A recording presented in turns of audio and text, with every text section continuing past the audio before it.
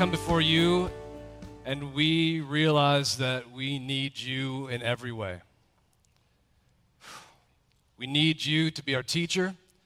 We need your teaching. We need your words. We need your ways.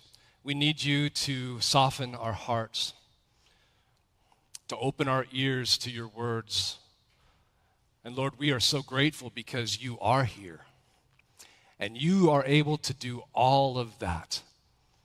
And so we look to you to do all that, to be our teacher and our guide this morning, and to use your words in our hearts to change us to become more like your Son, Jesus. And in his name we pray. Amen. When I was 16, I moved in with my dad, and he was a Christian, and he was going to church, and I was not a Christian, and I thought church was weird. I thought religion was strange and confusing.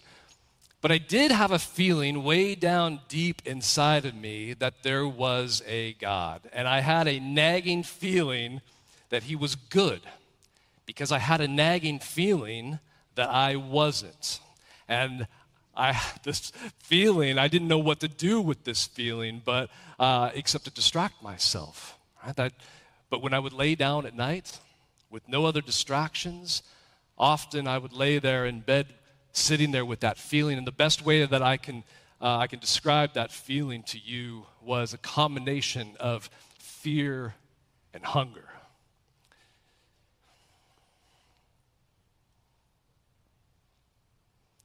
And I didn't like it. I wanted to fix it, but I didn't know how.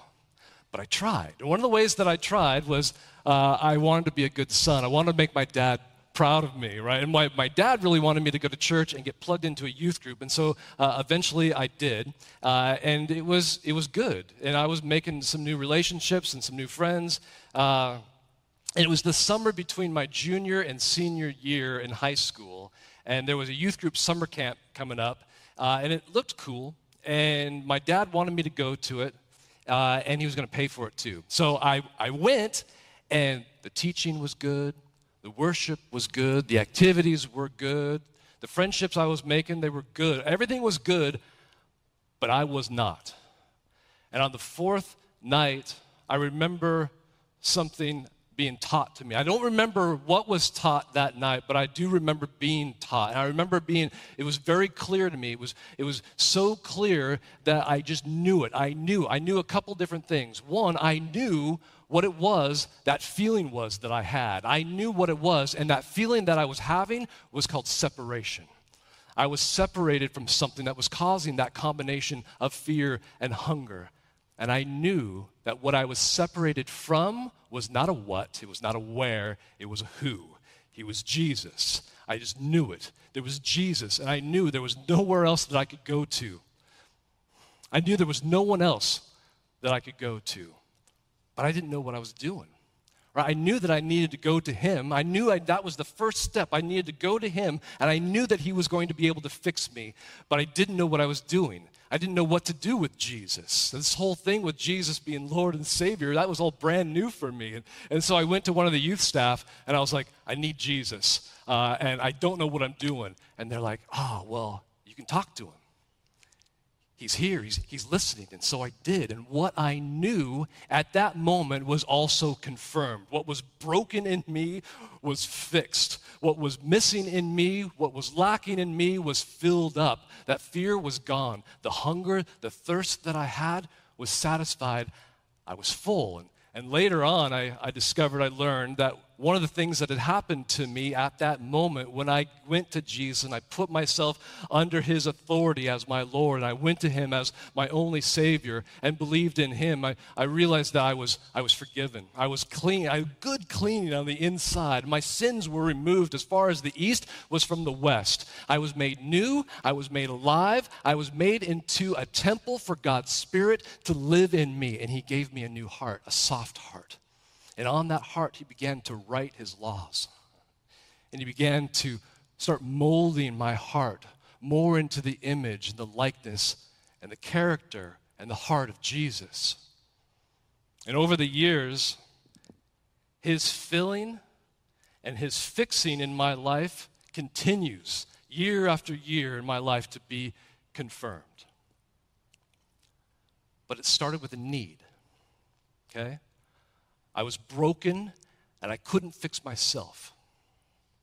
I was sick, and I didn't know how to heal myself. I was lost, and I had no idea where I was going. And when presented with Jesus as he revealed himself to me, then I had a decision to make. I had a question that I had. Then what do I do with Jesus? This is the ultimate question of life. What shall I do with Jesus Christ? This is the question that we find everyone asking themselves and others in the Gospel of John. It's something that the religious leaders have been asking, the Jews have been asking themselves, and others both up north and in the south, in Galilee and in Judea.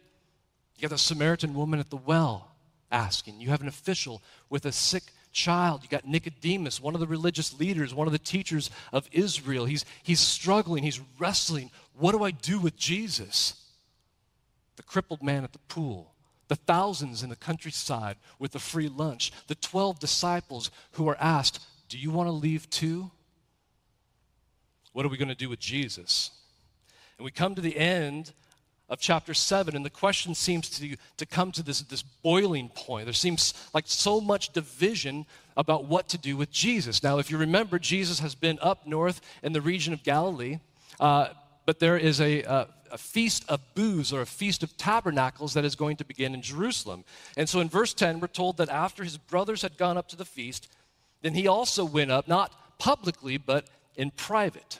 Okay, and there's a lot of closed door conversations happening about Jesus, about, well, who is this guy?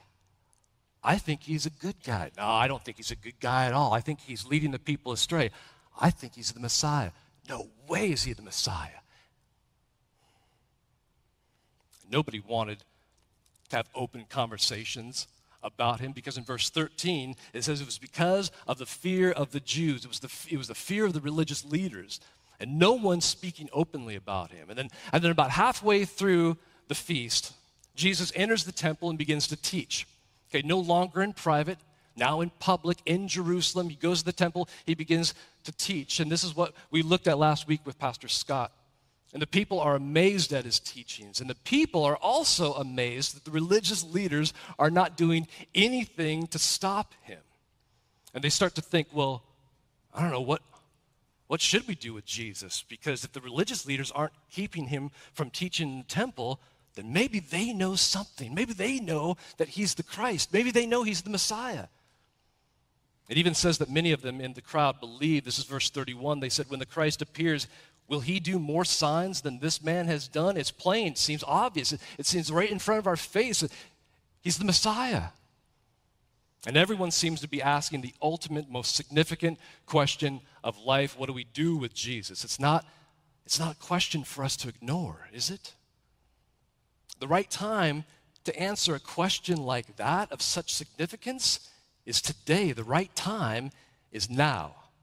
Something is either overheard, or maybe it was reported to the religious leaders about what the people are talking about and how the people are starting to believe in Jesus, and the people are wondering, well, what does the religious leaders think? Maybe they believe that he is the Christ. And so the religious leaders are confronted then head on, face first. What do we do with Jesus? And so they decide that they are going to arrest him. Verse 32, the Pharisees heard the crowd muttering these things about him, and the chief priests and Pharisees sent officers to arrest him. After all, I mean, he heals on the Sabbath, right? He's calling God his Father. He's clearly, in their minds, deceiving the people, and all the people seem to be listening to him and following him. What do we do with Jesus? Well, let's start by arresting him, okay? And these were the Pharisees and the chief priests. This represented the ruling religious body at the time called the Sanhedrin. And under their authority were these officers. These officers are like temple police. They were chosen out of the priesthood, and they were given orders from the Sanhedrin to keep peace in the temple and outside the temple if need be. The Sanhedrin, then, they go to the temple police, and they give them orders. Orders. Go, find Jesus of Nazareth, arrest him, and bring him back to us bound. And it seems as if those temple police They're in the crowd as Jesus is saying these next words in verses 33 and 34. He says, I will be with you a little longer, and then I'm going to him who sent me. You will seek me, and you will not find me. I like that. I'm going to be with you a little bit longer, and nothing is going to change that, first of all. Nothing is going to change that. No decision by the religious leader, not the fact that there's some temple police here to arrest me. My hour hasn't arrived, and until it does, I will be here with you a little bit longer. When I go, it will be a divine hour. It will be according to a divine will. But when I go, you won't be able to find me. You will look for me, but you won't be able to get to me. I mean, this sounds a little bit like a warning too, doesn't it? There's just a little bit of time left. Don't wait to come to me. Decide very carefully what you're going to do about me. Soon I will be going back to the Father, and I'm going to ascend to glory, and there will be those of you then who will wish for me, those of you who will want to seek for me, but it'll be too late. Right now, you might have convictions about sin. You might have fears about hell and the afterlife. Maybe you want your thirsty soul to be satisfied, but it's also possible to think, well, maybe I'll just deal with that tomorrow. I'll decide tomorrow. I'll decide after this season of life. But there will be a day, and time is running out, when tomorrow never comes. What do we do with Jesus? It's a question we should not put off. Isaiah 55 says, seek the Lord while he may be found. Call upon him while he is near. 2 Corinthians 6, indeed, the right time is now. Today is the day of salvation. Hebrews 4, today, if you hear his voice, do not harden your hearts. But that's exactly what the religious leaders are doing. Because in response to these words, we're told that the Jews, this is normally the religious leaders, the Jews hear this. They hear his words, and they're like, please, where could this man go where we couldn't get to him? Unless, of course, he's talking about going outside of Israel. Maybe he's talking about going to other Jews that live in Gentile areas, that live in Greek towns and in Greek culture. Maybe he's talking about going to other Jews, and maybe he hopes that they'll listen to his message. Or even worse, maybe he's saying that he plans to go and teach the pagans, the Gentiles, and minister to them. See, this was unthinkable. It was preposterous in their minds that the Messiah would minister to Gentiles. And so they say this in a mocking tone. Now, they don't know it, but actually what they say is a sort of a prophecy, because that is exactly the intention of Jesus. He's going to send his disciples into all the world and teach everyone everywhere the message of this good news, which is exactly why we get to be here right now. Thank you, Jesus, that your idea of preposterous is different than ours.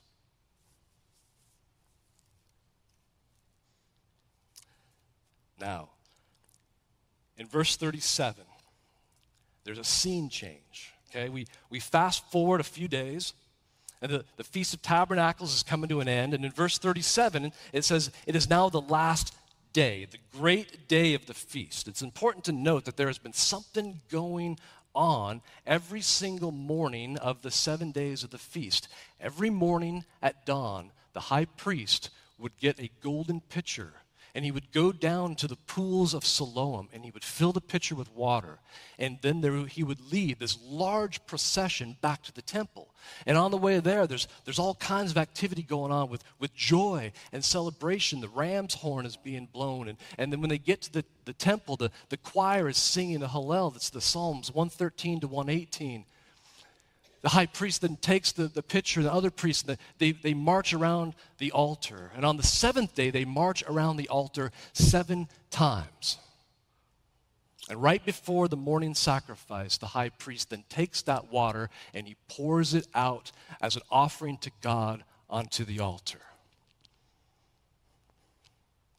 This was the pinnacle of the entire feast. Now, there's a couple of reasons for this ritual. One is that it remembered God's provision in the past to his people of providing water miraculously in the wilderness, like water from a rock. Okay, but it was also, though, symbolic prayer. This was also looking forward to future provisions of God, which they needed. It was rain. It was a prayer for rain, which they needed for drinking, that they needed for the harvest. Without rain, they would go thirsty. Without rain, there would be no harvest. Without the harvest, there's no food. See, the idea is that water brings life, and they're remembering how God provided it, and they're looking forward to God providing it. But this whole feast, this whole ritual of pouring water is pointing to a water that brings eternal life, pointing to the provision of God for the soul in the most ultimate sense. We are more than just a body. We need more than just food and water. Our souls need and crave living waters. Living waters. So with this remembering of God's past provision and praying for God's future provision, at the pinnacle of the feast, with the water pouring ceremony as the backdrop on this last and great day of the feast, then Jesus stands up and cries out. He says with a loud voice so that everyone could hear his invitation. If anyone thirsts, you see the picture? If anyone thirsts, let him come to me and drink. I mean, what a scene. You think about it. God stands among his people and addresses his people. If anyone is thirsty for the provisions of God, is anyone remembering God's provision in the past? Is anyone praying for God's provision in the future? He takes all of that and he uses this imagery to tell people, it's me. I'm life. I am the ultimate provision of eternal life and the provider of it. I always have been, and I always will be.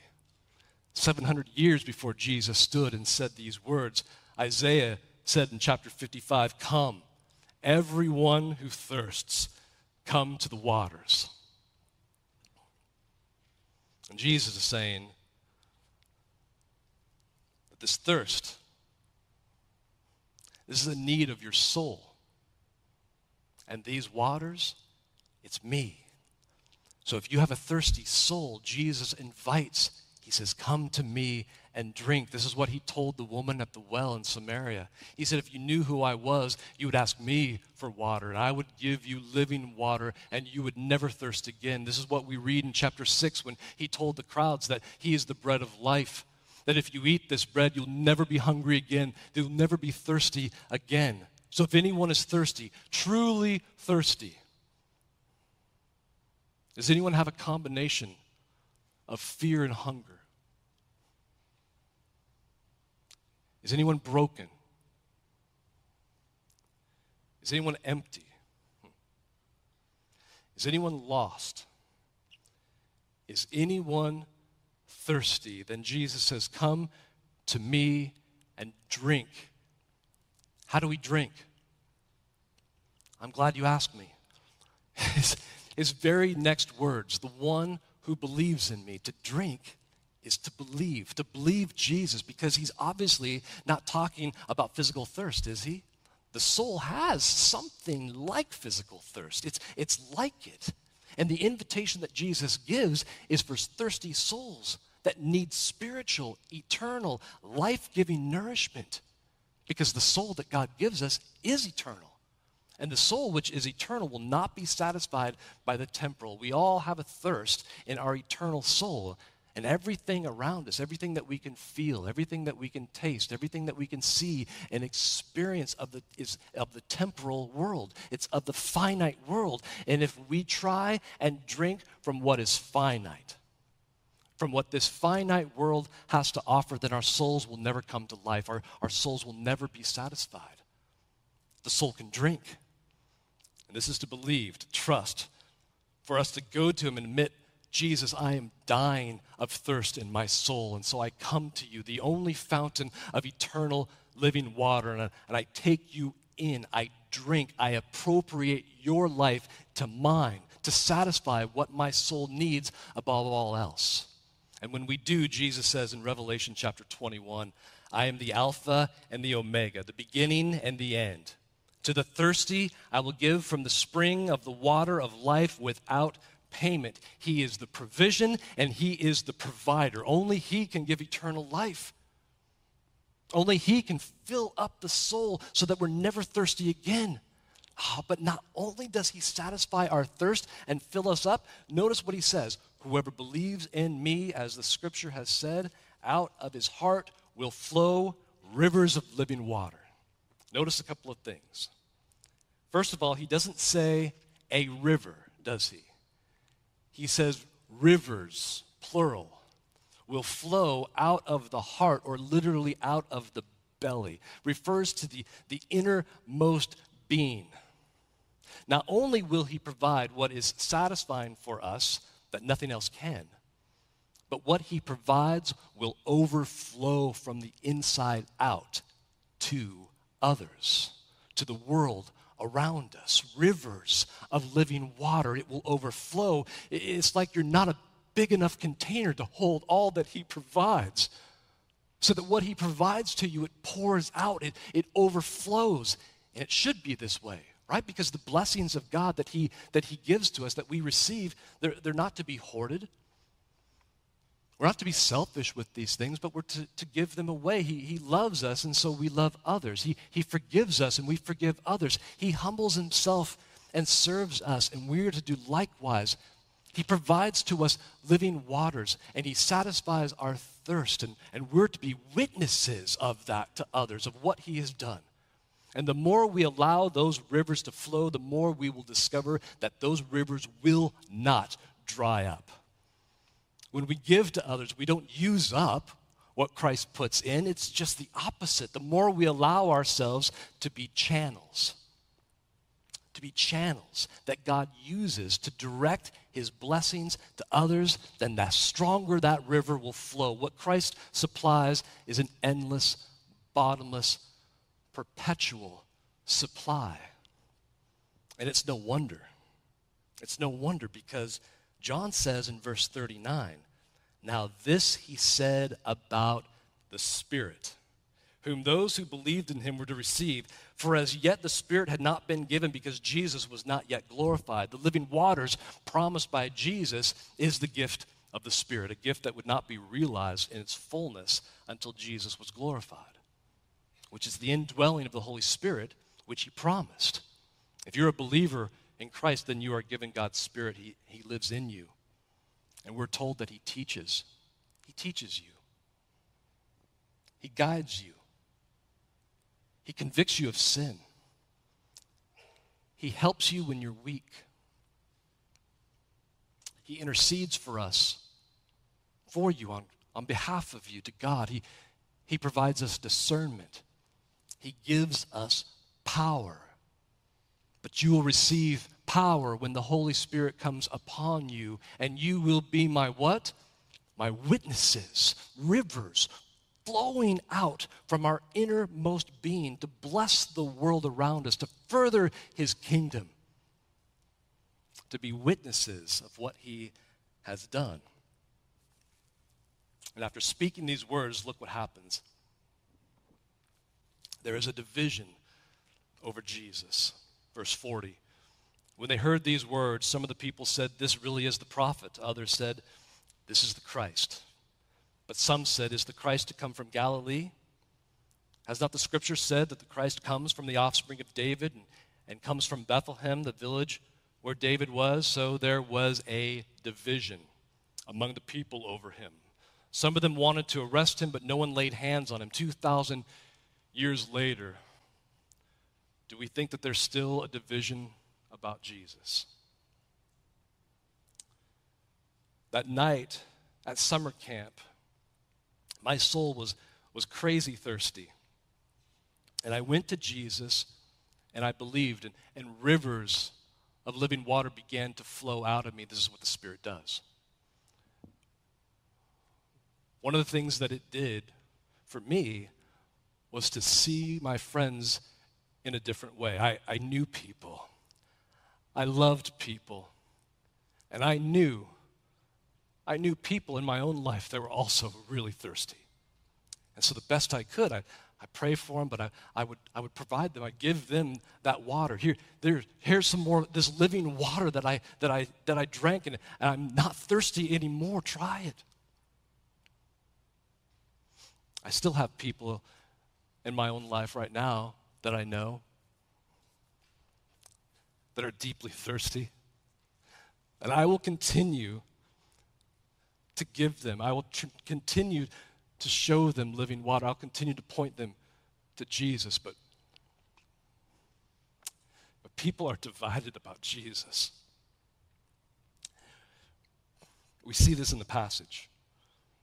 Some of the crowd believe, right? They believe that he's the prophet. They believe that he's the Messiah, the Christ, the Savior of the world. They can't help but see it. They hear his words, and it's so obvious to them. They just know it. They believe. Others think that they know better. And they're contrary, verse 41. But some said, is the Christ to come from Galilee? Has not the Scripture said that the Christ comes from the offspring of David and comes from Bethlehem, the village where David was? We know better. We know better, and there's no reason for us to entertain this thought anymore. There's no reason for us to look into it, even though if they did, they would find that he is a descendant of David. He was not born in Galilee. He was born in Bethlehem. We don't need to look into it any further. We know already. I've heard this. Others are confused. They ponder and they wonder and they don't know what to do with Jesus or what to believe. Verse 45, the officers, when they came to the chief priest, remember the temple police, they come back to the chief priest, and guess who they don't have? Guess what orders that they didn't follow? They came to the chief priests and Pharisees, who said to them, why did you not bring him? The officers answered, no one ever spoke like this man. We gave you orders. Why didn't you bring him to us? And they could have said, well, the crowd, it would have been real bad. It would have caused a riot, or the crowd was too dense. Maybe we couldn't get to him. No. Why didn't you bring him? Because no one talks like him. Nobody says the things that he says. Nobody speaks with such authority and with such wisdom and learning and love. No one claims the things that he claims. Nobody promises what he promises. They hear his words and they don't know what to do. They don't arrest him, but they walk away. They go back to the religious leaders. They ponder, they wonder. No one talks like that. What do we do with it? And then Nicodemus speaks up. We were introduced to Nicodemus back in chapter 3. He went to Jesus at night. And he speaks up and he says, well, I don't know, maybe we should look into it a little bit more, right? Like verse 50, Nicodemus, who had gone to him before, and it was one of them, said to them, does our law judge a man without first giving him a hearing and learning what he does? Maybe we should hear him out. Maybe we should learn a little bit more and reserve judgment. Let's look into it so we can better decide what to do with Jesus. Let's not be rash. Let's not be ignorant. Still others won't submit. They shut their ears. They shut their eyes. They can't stand the sight of him. They can't stand hearing his name. They can't stand the thought that he threatens something that they have control over, the temple, the law, the Sabbath, the feast. He's teaching in the temple, and people are listening to him and following him. He heals on the Sabbath as if he's the Lord of the Sabbath. He stands during the pinnacle of the feast, the pinnacle of the remembrance and prayer for provision. And Jesus tells everyone, this feast is all about me. It is mine. And the religious leaders, they don't want to relinquish control, so they reply to the temple police, verse 47, have you also been deceived? Have any of the authorities or the Pharisees believed in him? But this crowd that does not know the law is accursed. And in reply to Nicodemus, are you also from Galilee? Search and see that no prophet arises from Galilee. If he truly is the Messiah, then we would have known it. We would have been the first ones to see it, but he's not. He's not. He's a liar. He's a charlatan. and temple police, have you been deceived by him too? Just like all those common sheep, all that common crowd who don't know any better because they're so ignorant. Are you, Nicodemus, just one of those mindless, ignorant sheep? And so they think up the most demeaning insult that they can. Maybe you're Galilean. Maybe you need a mental crutch to lean on. Maybe you're weak-minded. You believe in Jesus? Or you're beginning to believe in Jesus? I thought you were intelligent. I thought you were smarter than that. I've heard this. See, with all their intellect and knowledge of Scripture and their experiences with Jesus too, the things that they're seeing Jesus do in his miracles, the things that they're hearing him say, in all of this, they are closing their eyes, they're closing their ears, they're hardening their hearts and refusing to look into the most basic and simplest things that would challenge their reasoning, that would challenge their control. Do you think that maybe 2,000 years later, people are still not wanting to relinquish control to Jesus? Still not wanting to submit? Still wanting to find themselves in a place of power, leaning on their own understanding, wanting to pick and choose what they believe based upon how they think, based upon how they feel. What do you think the truth is? We hear this a lot, don't we? I feel like it's so prevalent in our society right now. What do I think? What do you think? What do you think will satisfy the thirsty soul? What do I think the meaning of life is all about? What do you think is going to happen after our physical bodies die? This is such a weak question when trying to legitimately discover the answers of eternity. What do I think? The Bible says I am but a mist that appears for a little while and then poof, vanishes. What do I know about things of eternity except what I am told from him who is eternal? Not what do I think, not what do you think, but what does he say? What does God say? What are the claims that Jesus makes and who he says that he is? What does he say that he provides? And how does he provide it? And why are his provisions so important for us? And what are the consequences if we don't believe? What do we do with Jesus? We shouldn't leave this question hanging. Don't leave it to chance.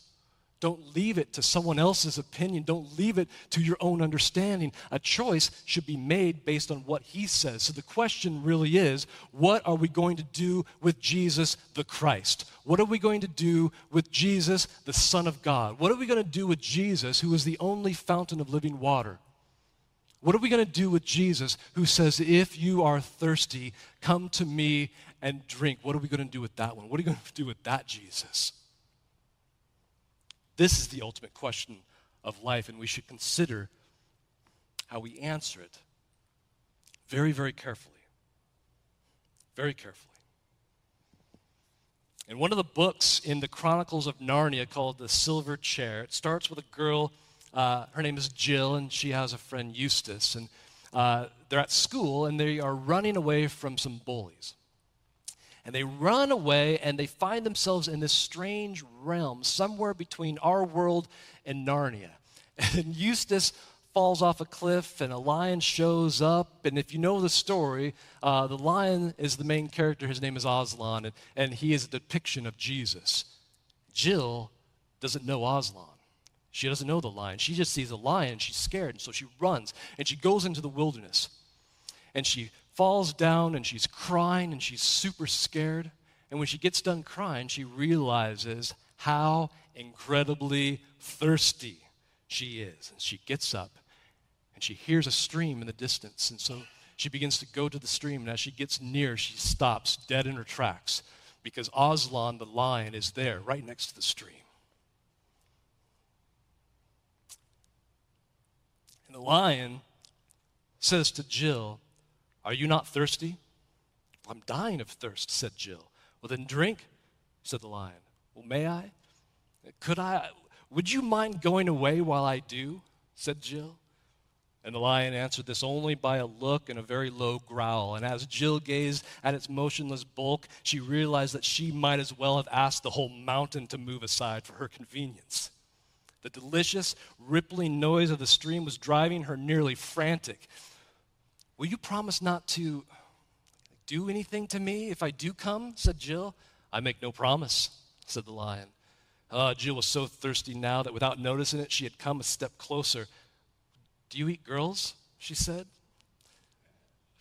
"I have swallowed up girls and boys, women and men, kings and emperors, cities and realms," said the lion. And it didn't say this as if it were boasting, nor as if it were sorry, nor as if it were angry. It just said it. "Why, dare not come and drink," said Jill.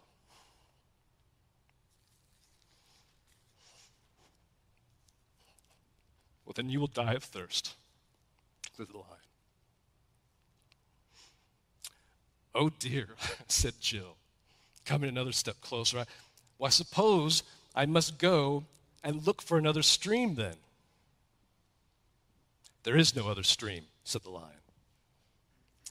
It never occurred to Jill to disbelieve the lion.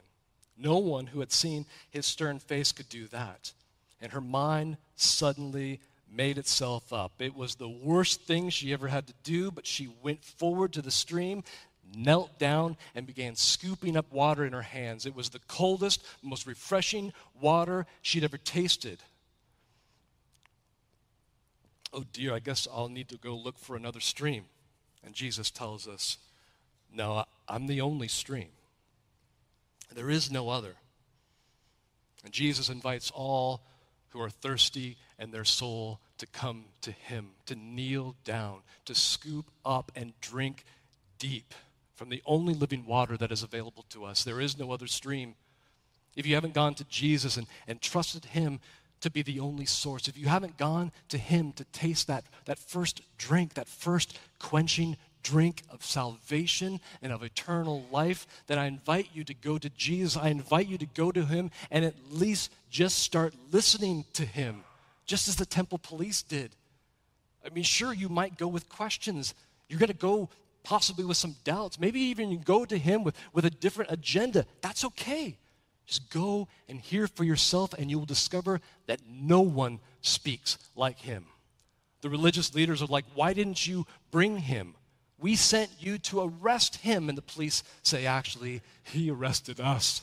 No one talks like him. He says things like, 'I'm the giver of eternal life.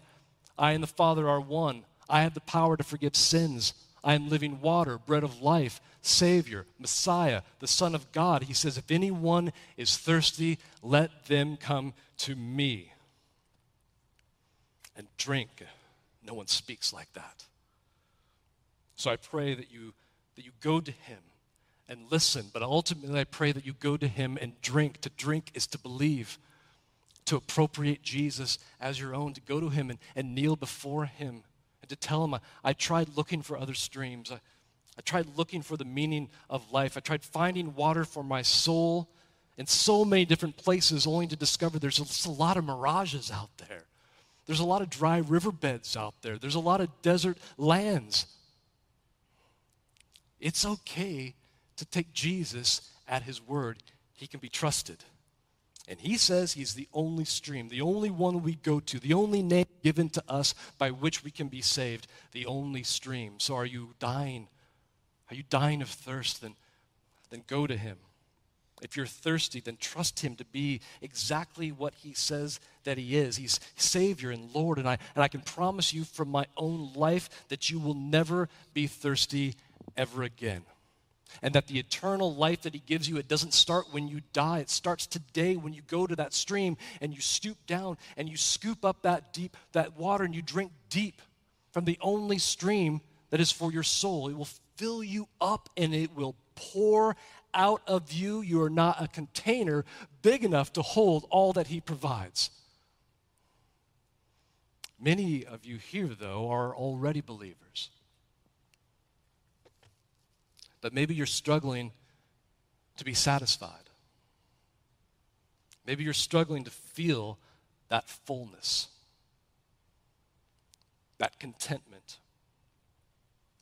that satisfaction with the provisions of God and the indwelling of the Spirit that is living waters to you, then I encourage you to go and listen to him again. Go and listen to him again. He says things to you like, I will never leave you.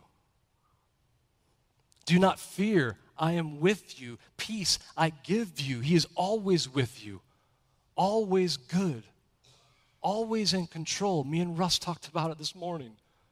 But sometimes our attention, it can be elsewhere, can't it? Our attention can be on the temporal, finite things of this world. Maybe you need to spend some time hearing things like this. He is able to make all grace abound to you, so that having all sufficiency in all things at all times, you may abound in every good work. And then in light of that and other things that he has to say to you, then ask, well, then what do I do with Jesus as my Lord and Savior at work? What do I do with Jesus as my Lord and Savior at school? What do I do with him in my relationships? What do I do with him in my neighborhood? Or what do I do with Jesus in my addictions? How do I raise my kids? How do I love my wife or husband? My thoughts. What do we do with Jesus as Lord and Savior while we're driving? While I'm out of town? While I'm talking with friends? While I'm in grow group? While I'm at a barbecue? But you need to listen. And you need to look to him with a mind fixed on him in all areas of your life. And be reminded that he is your living water. And that as your Lord and Savior, he is the most refreshing water that you will ever taste. If you're looking for sufficiency in all things, at all times, then go to Jesus and start trusting him with everything. Believe him about everything that he says, and you will find him satisfying. You will find him more than satisfying. He will fill you up, and it will pour out of you. You will find that rivers of living waters will pour out of your heart in every single area of your life. Father, we read that and we believe it, but we pray that you help us with our unbelief. There's so much in our life. There's so many areas where we look at our circumstances and we look at what is temporal and we look at what is fleeting. And we are distracted by these things. Will you help us remind our minds, help us to remind our heart to not only believe these things, but to truly believe these things, to truly put our trust in you as the only source that could satisfy our lives, that there is no other stream. Help us to know it, Lord. Help us to believe it. Deepen our belief, deepen our trust. Maybe there's areas of our life that we are weak in. Maybe we're strong in that belief in some ways, but maybe in some ways, in some areas of our life that we're weak, then you know those areas. We know those areas, and we give them to you, and we say, we need your help. We need you to do something in us. Bring us back to that stream to help us overcome whatever is going on, to help us overcome the doubt, to help us to overcome the distractions, and to help us go to you who is the only stream, the only one who has waters of life to offer us for us to drink. We thank you for being that for us, and we look forward to seeing you one day in all of your fullness. We long for that, Jesus. Lord, come soon. In Jesus' name, amen.